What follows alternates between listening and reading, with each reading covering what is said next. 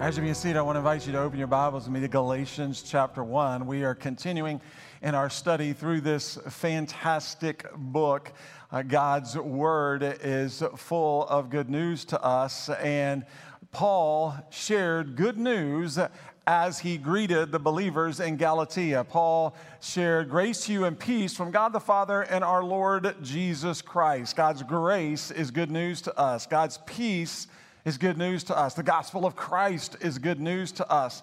The sacrifice of Jesus is good news to us.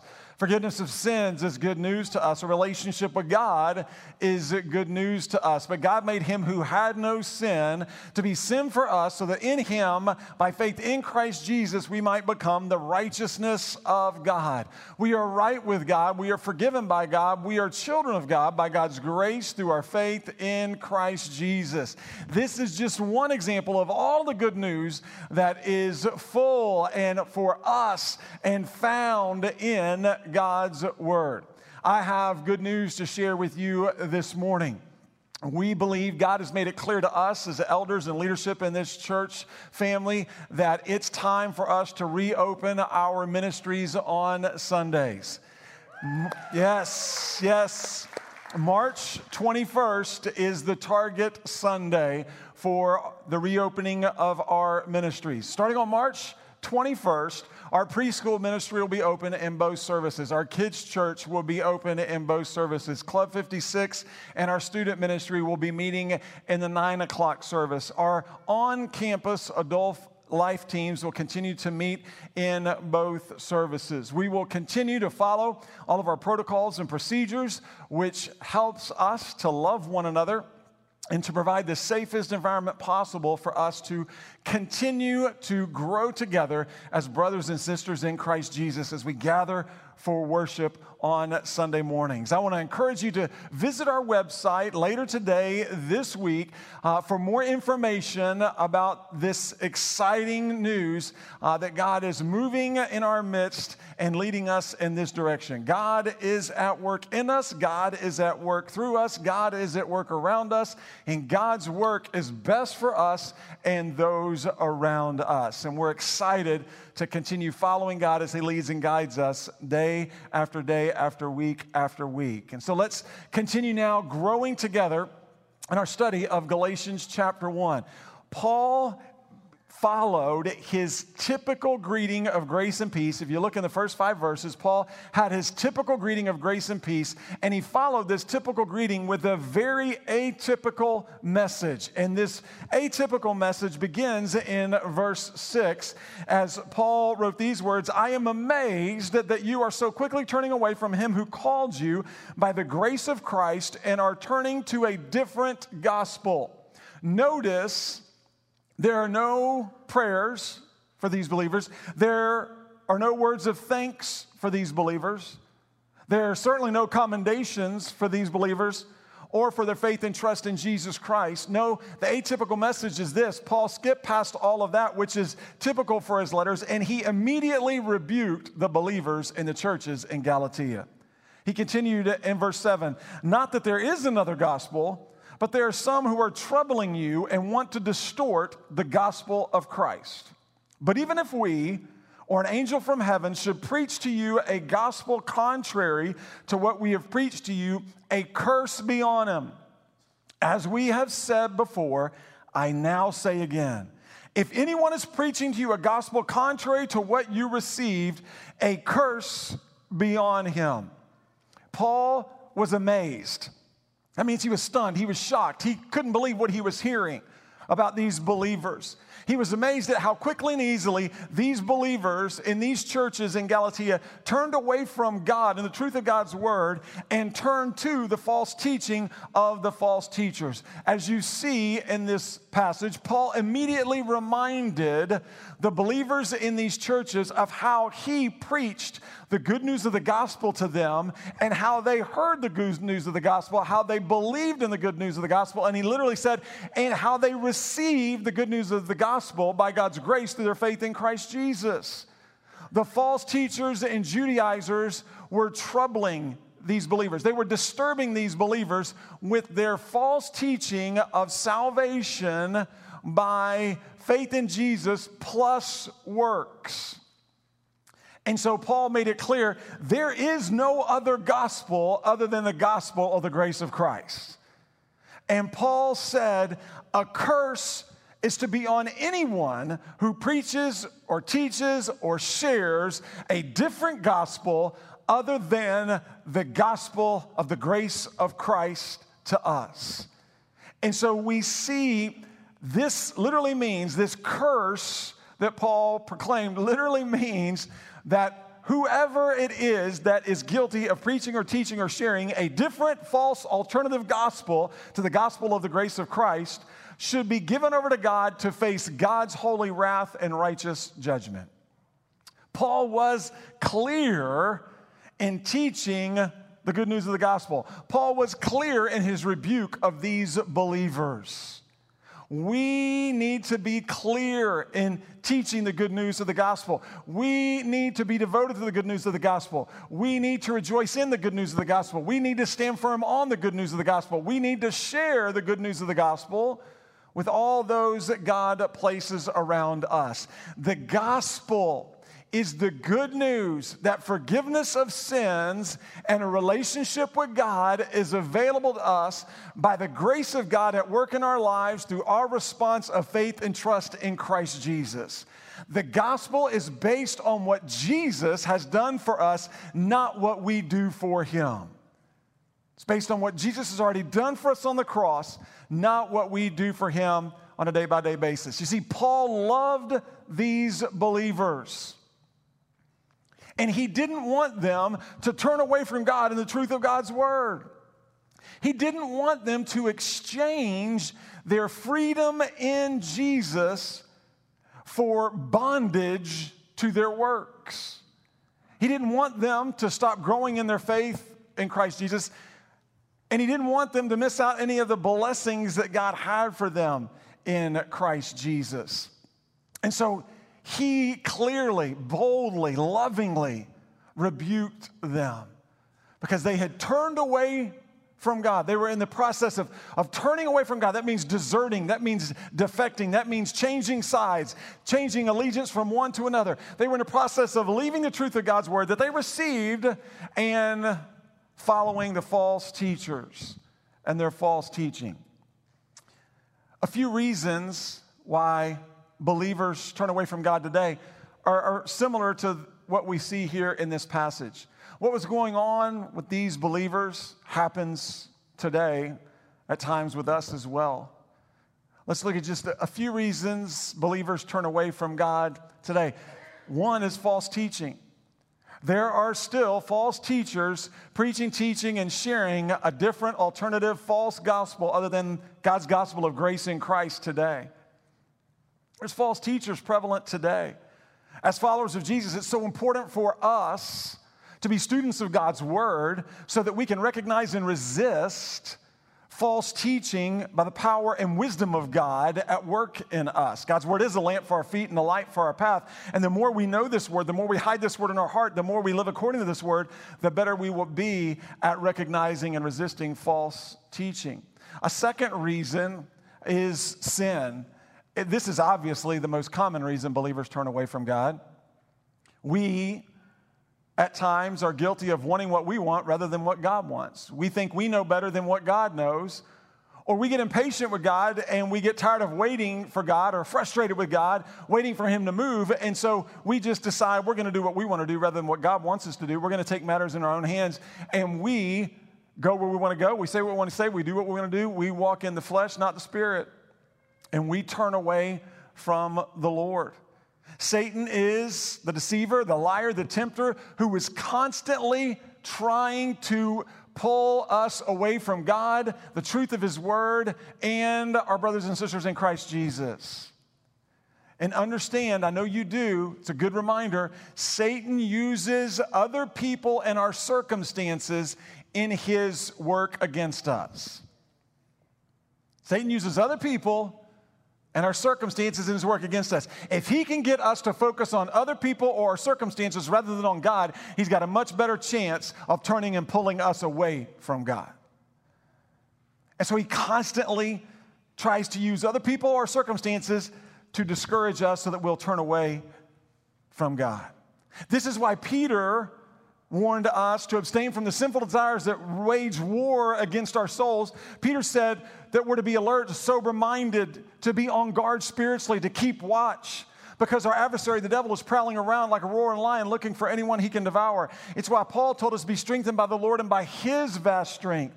Paul encouraged us, no temptation has seized you except what is common to man, and God is faithful. He'll not let you be tempted beyond what you can bear, but when you are tempted, he'll provide a way out so you can stand up under it.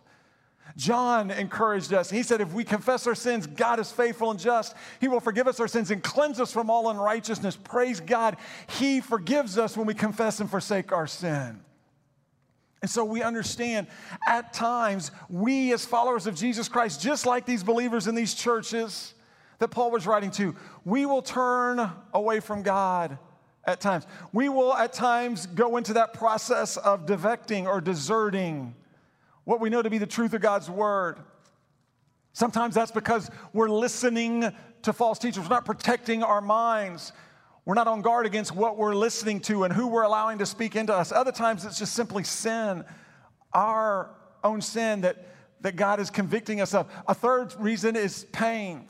Listen, times of pain and suffering test our faith in God because we don't like times of pain and suffering. It may be pain due to the fact that God is not answering our prayer the way we want. It may be pain due to the fact that God's not answering our prayer when we want. It may be pain from our past that's continuing to haunt us in the present. It may be pain from our relationships with other people, and these other people are causing us pain. Whatever the source of the pain, understand this: Satan yells at us in our pain to blame God and to turn away from God. He yells at us in our pain to blame God. He's not helping you, so that we'll ultimately turn away from God.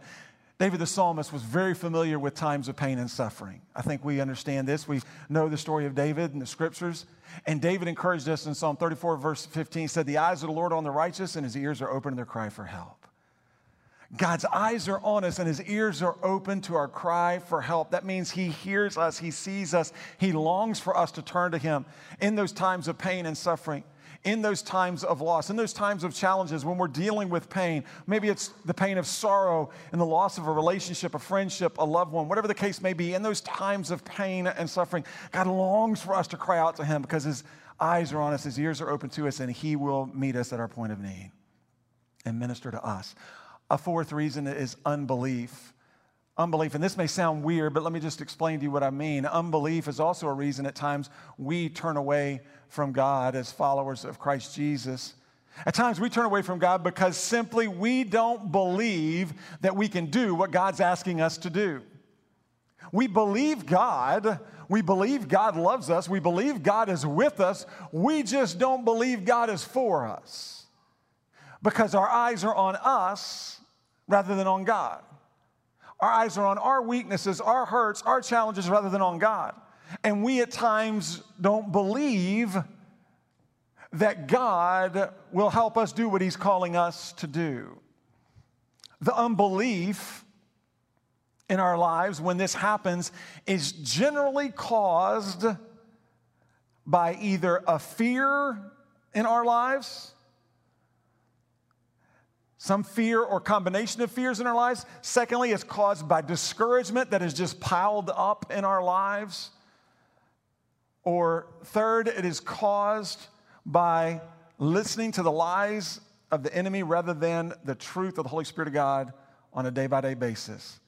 What happens is when we fall in these seasons of unbelief where we don't believe God can do what he's asked us to do, it's more focused in on ourselves. Why? Because we've turned inward instead of turning upward. And that turn inward gets us focused on our fears and just says, no, you can't do it. Or the lies of the enemy have convinced us we can't do it.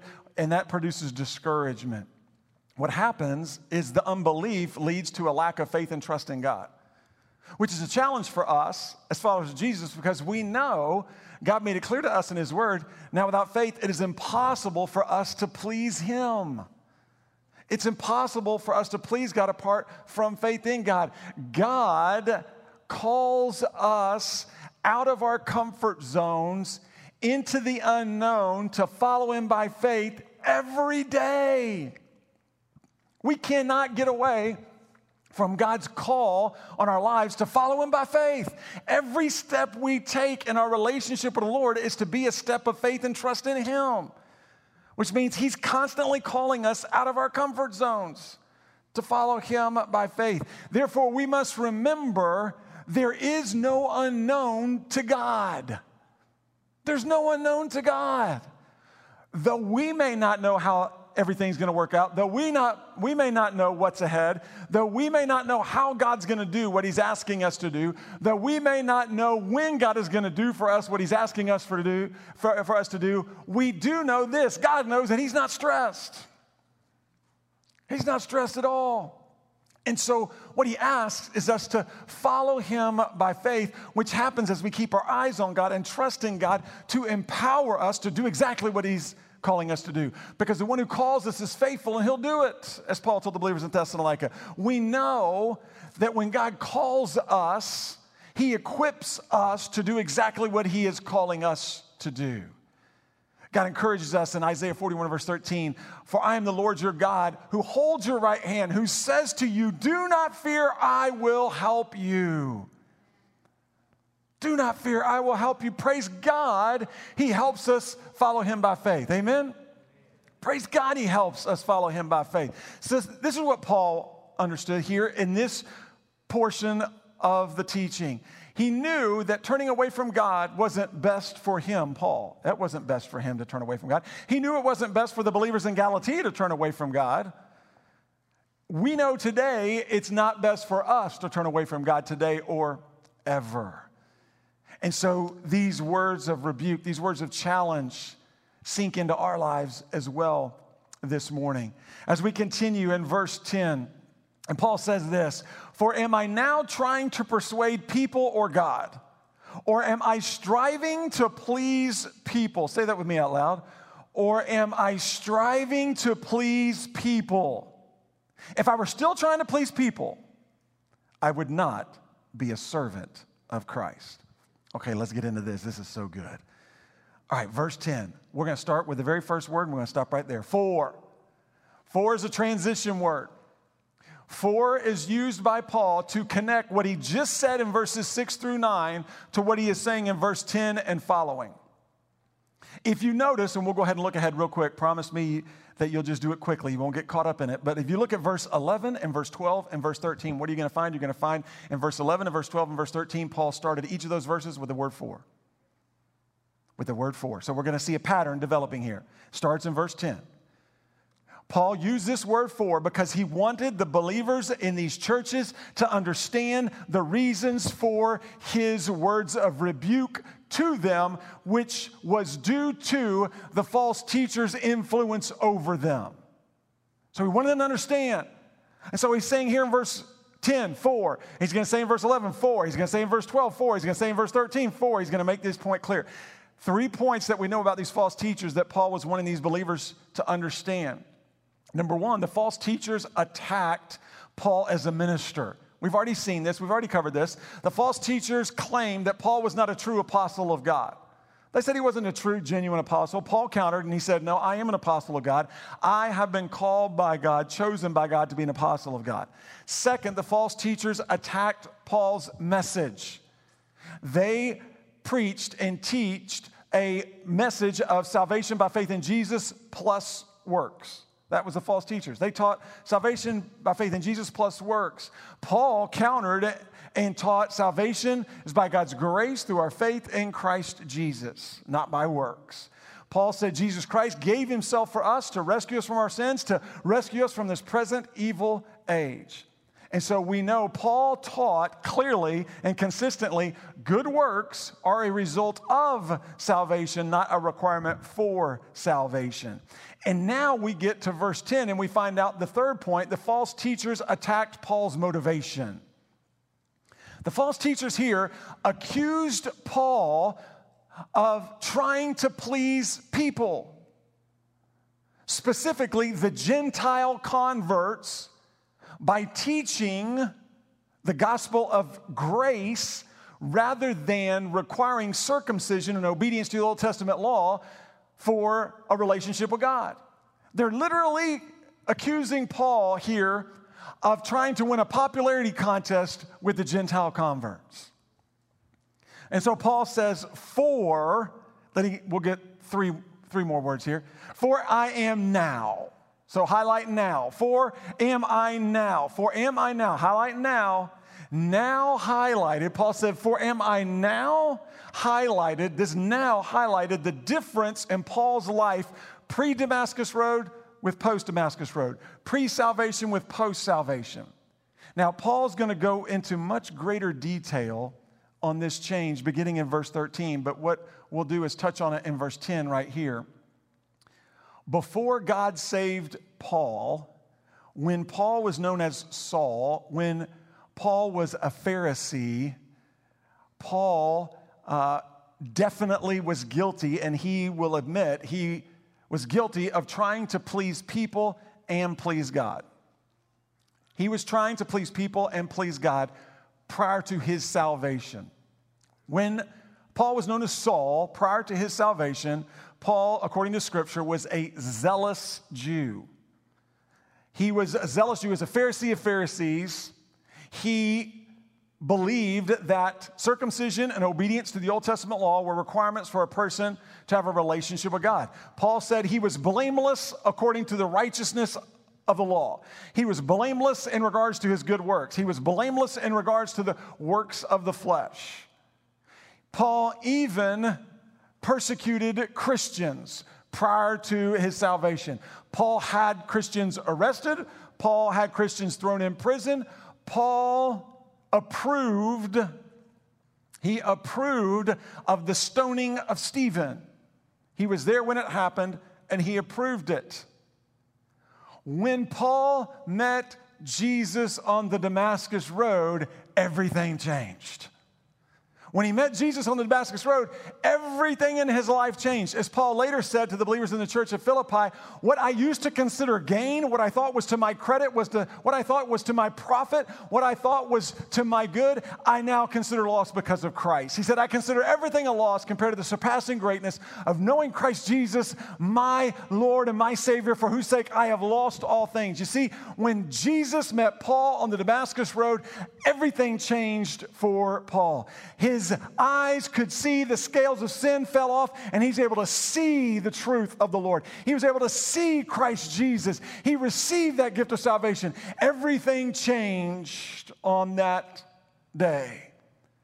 And the truth of the matter is, this is your testimony and my testimony as followers of Jesus Christ as well. The day you and I met Jesus, guess what? Everything changed. You remember that? I hope you can think back to that time. The day we met Jesus, wherever that was, whatever road, whatever building, wherever that was, the day we met Christ Jesus, everything changed. The scales of sin fell off our eyes. We were able to see the Lord in His glory. We were able to understand this word. Maybe we were familiar with this word before, but then at that point in time, it became clear to us in HD quality. Man, we were like, oh my goodness, I can see, I can think, I can feel. Everything changed. And so Paul is sharing with these believers right here, yes, though I was guilty of trying to please people and God earlier in my life, though I was guilty of trying to please people and God before I came to faith in Christ Jesus, he said, that's no longer the case. He said, I can tell you that's no longer the case. He said, for am I now trying to persuade people or God? Trying to persuade people. Persuade people literally means this. Persuade people literally means seeking the favor of people. It means trying to please people. It means trying to win people over. Pleasing people usually includes watering down the truth of God's word. It usually includes tickling people's ears with what they want to hear rather than what God wants them to hear. It usually includes sharing one's own thoughts, opinions, and ideas rather than the truth of God's word. It's as if Paul said here, are you kidding me? You are accusing me of trying to please people now? Have you not read my letter? You see, in the previous verses already, and we're not even halfway through chapter 1 yet, in the previous verses, Paul already rebuked the false teachers for their false teaching, point by point by point. Paul already rebuked the believers in the churches in Galatia for so quickly and easily turning away from God and the truth of God's word and turning to the false teachers and their false teaching. Paul already pronounced a curse on anyone who preaches or teaches a different gospel other than the grace of Christ, which was a clear rebuke of the Judaizers and false teachers of the day. Later in chapter 6, we'll find out that Paul also reminded these believers that he bore on his body the marks of Jesus. That means Paul reminded them, oh, by the way, if you think I'm trying to please people, I have suffered persecution for my faith and trust in Jesus Christ. I've suffered persecution as I've taught the truth of God's word. These believers knew this because when he was in Lystra on his first missionary journey, he was beaten and left for dead outside the town of Lystra, and these folks knew it and saw it. What Paul is saying is this: I am absolutely not trying to please people right now. Paul wanted to please God. Paul's greatest desire was to please God. Paul ministered and lived to please an audience of one, that being his almighty God. Paul's already told us he was an apostle of God. Paul was saved by the grace of God. Paul lived for the glory of God. Paul proclaimed the truth of God's word because Paul wanted to please God. I love what one Bible scholar said. Paul was not concerned with the approval ratings from other people. He was not concerned with his approval ratings. If Paul lived today, we would say something like this: Paul was not concerned about how many followers he had or how many likes he got from his followers on a daily basis. Quite honestly, Paul couldn't have cared less about his followers or whether they liked what he had to say or how he lived. He couldn't have cared less. And so we see this amazing truth unfolding here before us. We know, according to this truth, the great irony of this passage is this: the false teachers were the ones guilty of trying to please people. The very ones who accused Paul were the ones who were guilty of the accusation that they were throwing at Paul. You see, the false teachers and Judaizers mixed grace and works in their theology. They tried to please the Gentile converts by teaching grace. They tried to please the Jews by teaching works of the law. They were so focused on pleasing the Jews and the Gentiles, they forgot to please God. And the funny thing is, the false teachers and Judaizers didn't please the Jews, Gentiles, or God. And Paul is saying and telling them right here, hey, I've taught you this, you know this. You cannot please people and please God. So you can't do that. They're at odds with one another. Paul is saying this: you cannot seek to win the approval of people and be a servant of Christ Jesus. He said it doesn't work that way. And he gave them this example, and they understood this because he was pointing this out in regards to the false teachers and Judaizers. And this is true for us today as well. Pleasing people is a point of struggle for some believers today. And maybe that's you today. Pleasing people is, quite honestly, a huge struggle for followers of Jesus Christ at times. We get so focused, and certainly today, and the influence of technology and social media definitely doesn't help in this area of temptation. But Christ followers can get so focused today on, well, I hope everybody likes what I'm saying or what I'm posting, or hope everybody responds to me, or when are they going to respond to me, and constantly checking for responses. What do they say? What are they doing? Constantly checking to see, well, what's going on? Am I invited to this? Am I invited to that? Did I get included here? Did I get included there? That must mean they don't let me, so I need to do things so I can please people so that they want to be around me. And we get caught up into this bondage of we're trying to please people rather than God. And we get into this spin cycle. And what happens, and the greatest problem with pleasing people, is we end up living the way people want us to live rather than the way God wants us to live. We end up saying and doing and going and saying and doing things according to please other people, because as we look at other people, we think to ourselves, well, if I want this person to approve of me, if I want this person to like me, then I've got to do what this person is doing. I got to be involved in what this person is being involved in. I got to respond to this person. I got to change my life so that this person will like me. And so we start living in accordance to what others are doing, what others want, what others say, without even realizing or considering or stopping to understand that that's directly opposite of what God wants. And so Paul was helping these believers understand what we know today. People pleasing is inconsistent with God pleasing.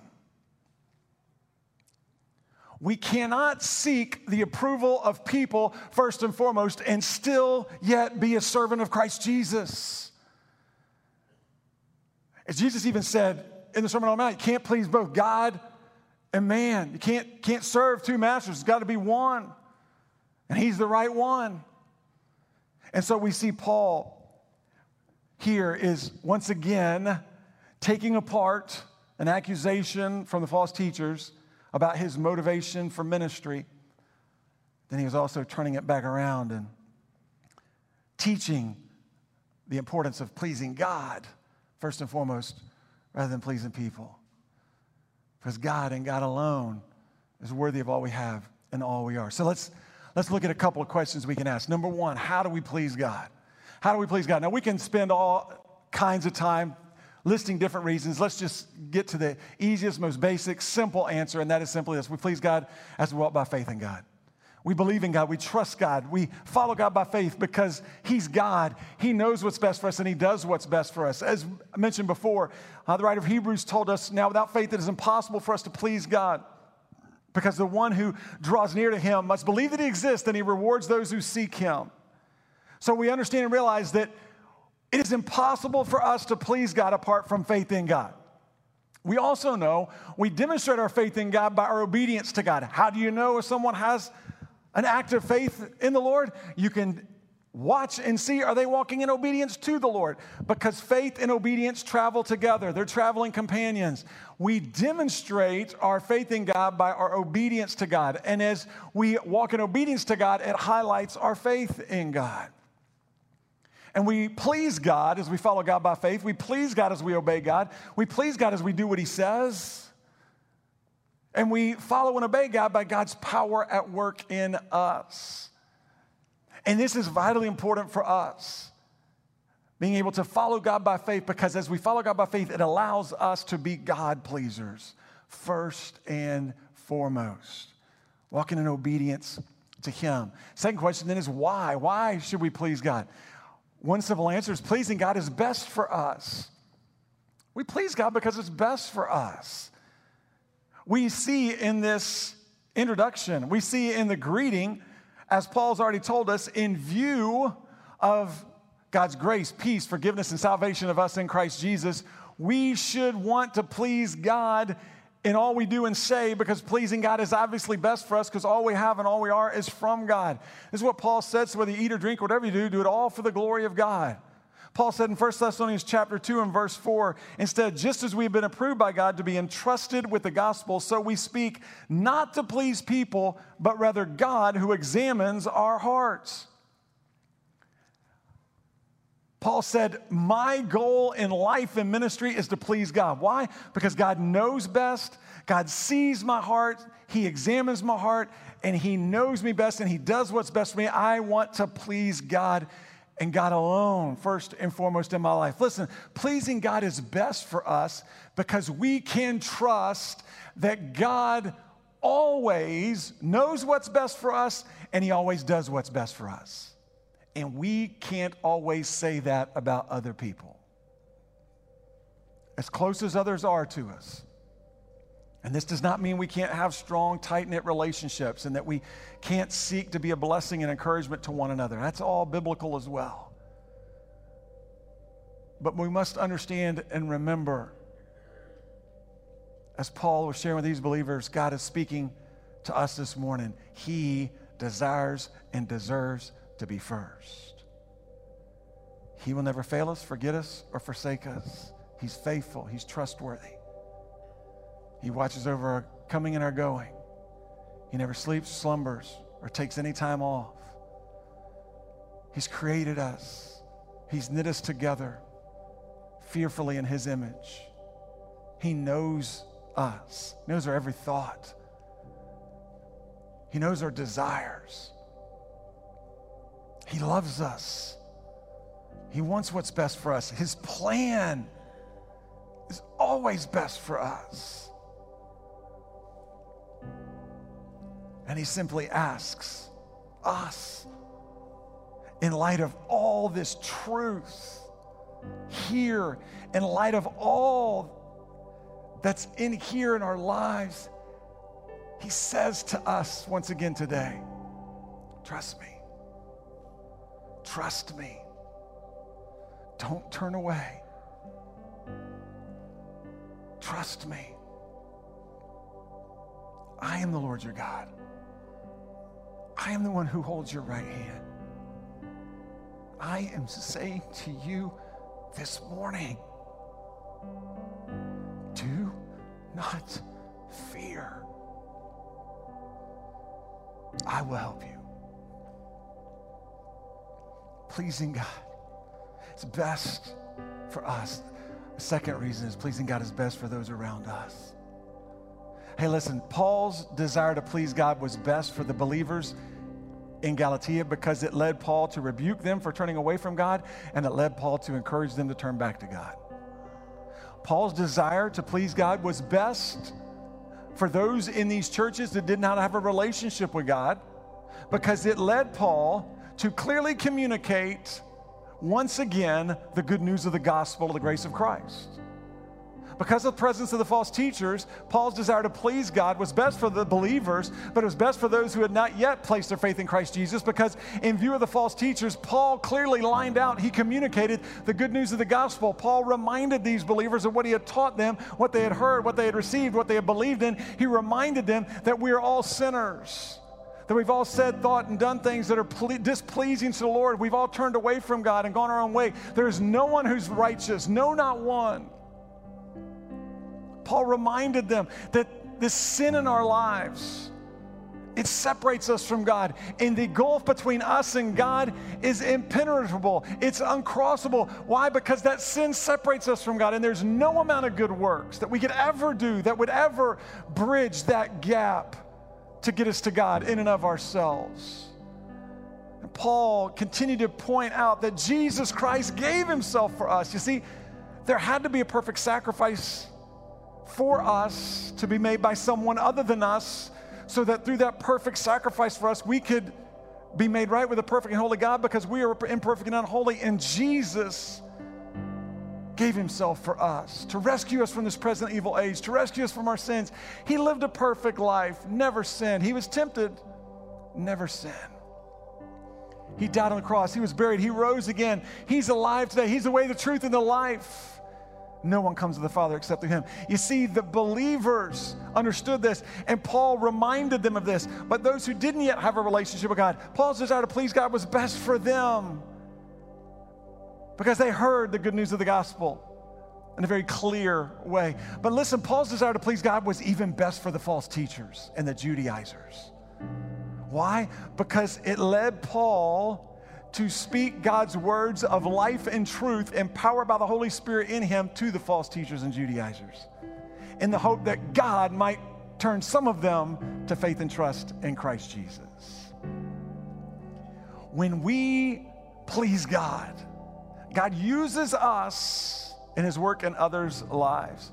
God has placed each one of us in our realms of influence and our positions of influence. He's placed the congregations that He's given to each of us around us, because He wants us to shine His light, to show His love, and to speak His truth.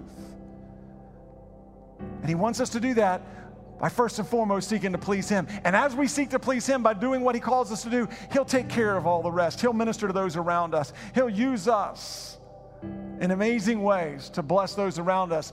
Therefore, we understand and realize that people, once again, are watching us on a day-by-day basis to see if this Jesus really does make a difference in our lives. So it's our joy, it's our privilege, it's our responsibility to seek to please God first and most, day by day. Pleasing God begins by receiving His gift of salvation by faith in Christ Jesus. Pleasing God continues from that point forward, as Paul is teaching, by walking by faith in God, trusting Him, growing in our faith and trust in Him by His power for His honor, glory, name, and fame. Let me ask you to bow in prayer. Our worship team is going to come and lead in this time of response to the Lord. And let me just encourage those who are here in person, those who are streaming online, if you've not yet received God's gift of salvation, then why not today? Why not right here? Why not right now? Why not say yes to Jesus? You can receive the gospel, the grace of Christ, as you understand and realize your sin and how it separates you from God and your need for the Savior, and you believe that Jesus is the Savior, that He took your place on the cross, that He paid your price for sin, that He died and rose again. He's alive today, and He wants a relationship with you. And you enter that relationship by confessing your sins to God, admitting that you desperately need the Savior Jesus, by turning from your sin in repentance and turning to God. And just simply by asking Jesus to come in, to take over, to take charge, to be your Savior and Lord, and He will do just that. For my brothers and sisters here this morning, let me encourage you once again, just in this time of quietness, this is our response to the Lord. Let me encourage you to renew your desire, to renew your commitment to please God first and most today, this week. To seek Him first. If this is an area of struggle in regards to pleasing people, ask God to continue to free you from that burden, to free you from that temptation, so that you might seek to live in the freedom that is yours in Christ Jesus. Our pastors and ministers will be standing here at the front. They would love to pray with you, pray for you. They'd love to bless and encourage you in any way. If you desire to give your life to Christ this morning, they would love to introduce you to Jesus. This is God's time as now we respond to Him by faith and obedience and trust in Him. We're going to continue to worship Him through song. Let's stand and let's say yes to the Father this morning.